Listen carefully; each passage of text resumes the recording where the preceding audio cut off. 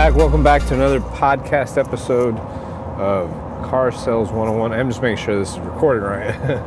Because I don't have all this fancy equipment. I don't have a mic. I don't have like all that cool stuff. I'm doing this in my car most of the time. So please understand, guys. This is not the most technologically advanced podcast in the whole entire world. But I hope it's good content for you. You know where to find me on Facebook, Tony Story, Storie. Find me on Instagram at TNTDad2728. And you can find me on LinkedIn, Tony in parentheses Anthony last name Story. Y'all know what I'm about to do next. House cleaning.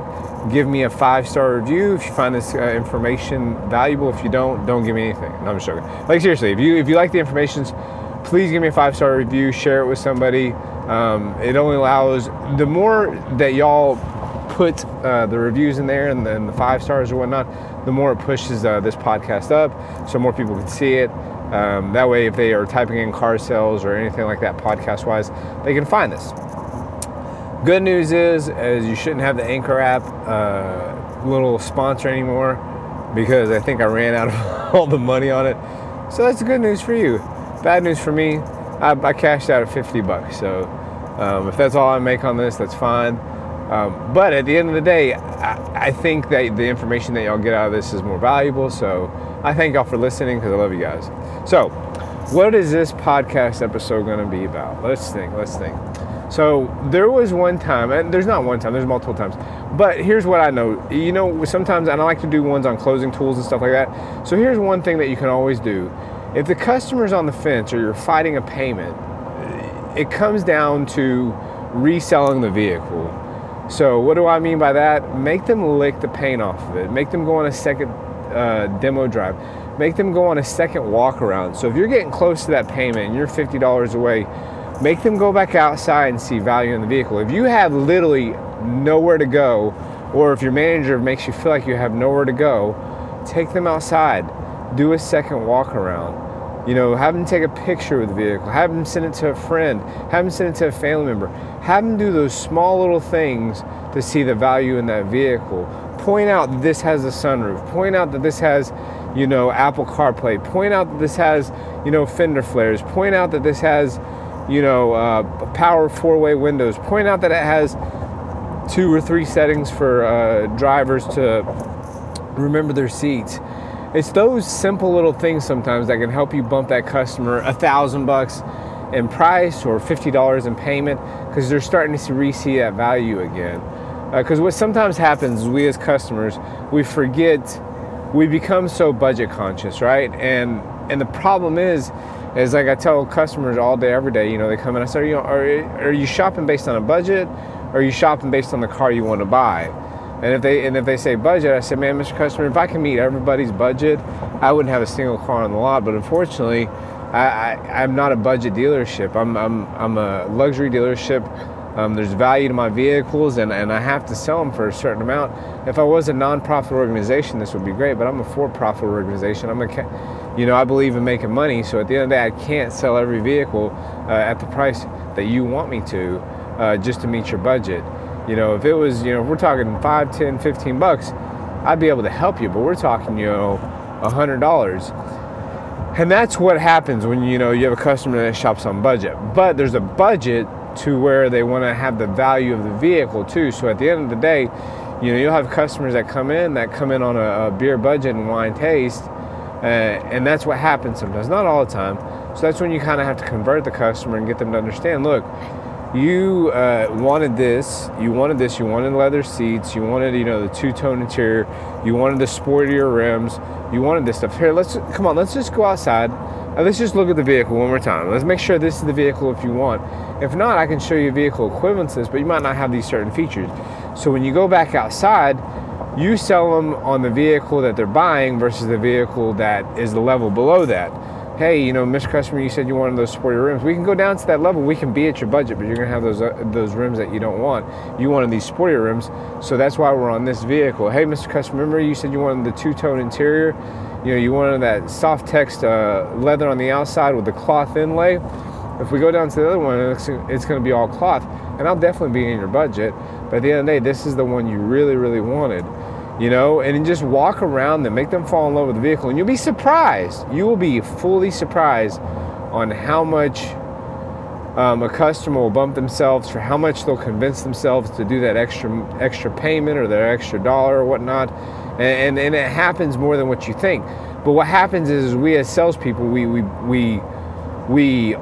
negotiate the paper. We don't negotiate the vehicle. So what I mean by that is we sit there and we get into the numbers, and we're negotiating numbers. We're not negotiating the vehicle anymore because we've taken, the ether's gone. The ether of the new car smell and all that's completely gone. So you're not negotiating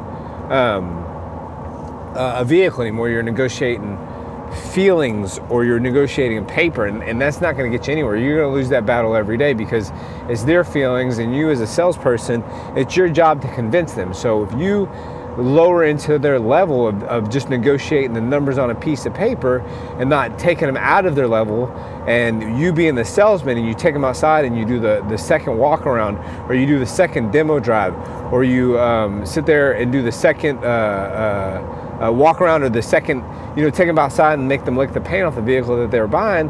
Hey, Mr. Customer, remember how you said you wanted the sparkly white paint, the Tri-Coat metallic majestic white paint?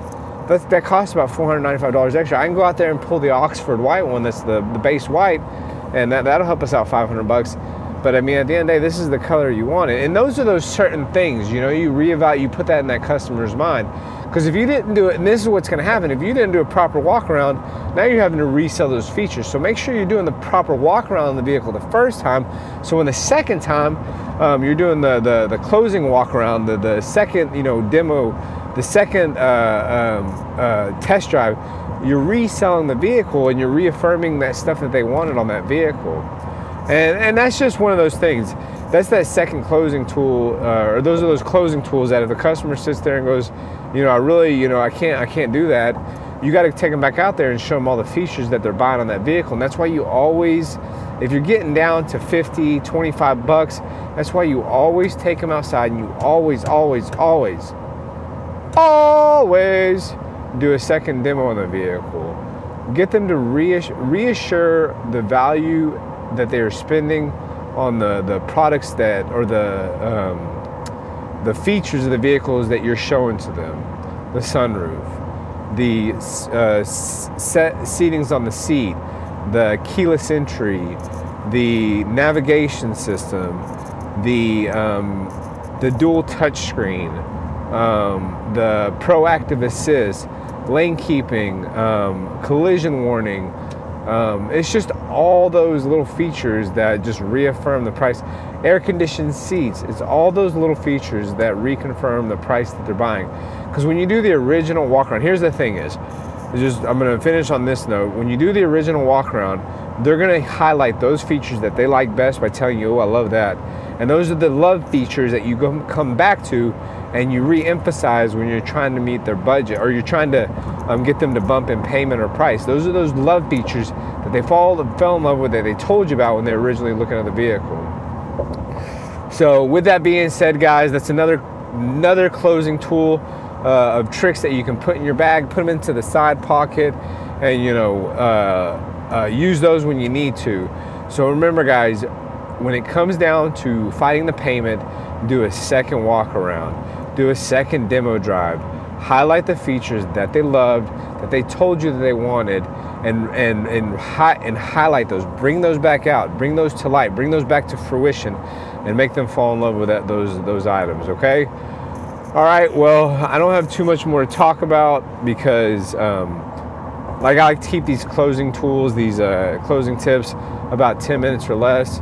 So y'all know where to find me on Facebook, Tony Story, STORE. You know where to find me on Instagram at TNTDad2728. Find me on LinkedIn, Tony in parentheses Anthony last name Story. And if y'all that are listening have any more closing tools or tips that y'all want to hear on here, that you're just starting out in the car business, shoot me a message. Anybody and those of y'all that listen to me, any of y'all that have shot me a DM or an instant messenger or a PM or whatnot, a private message, I promise you, I answer you back. I will talk to you. And I will always ask, is there anything you want to hear on the podcast? Because you got to understand, I've been out of selling the cars for 4 years now. So I try to stay in tune with everything. I try to stay in tune with the customer.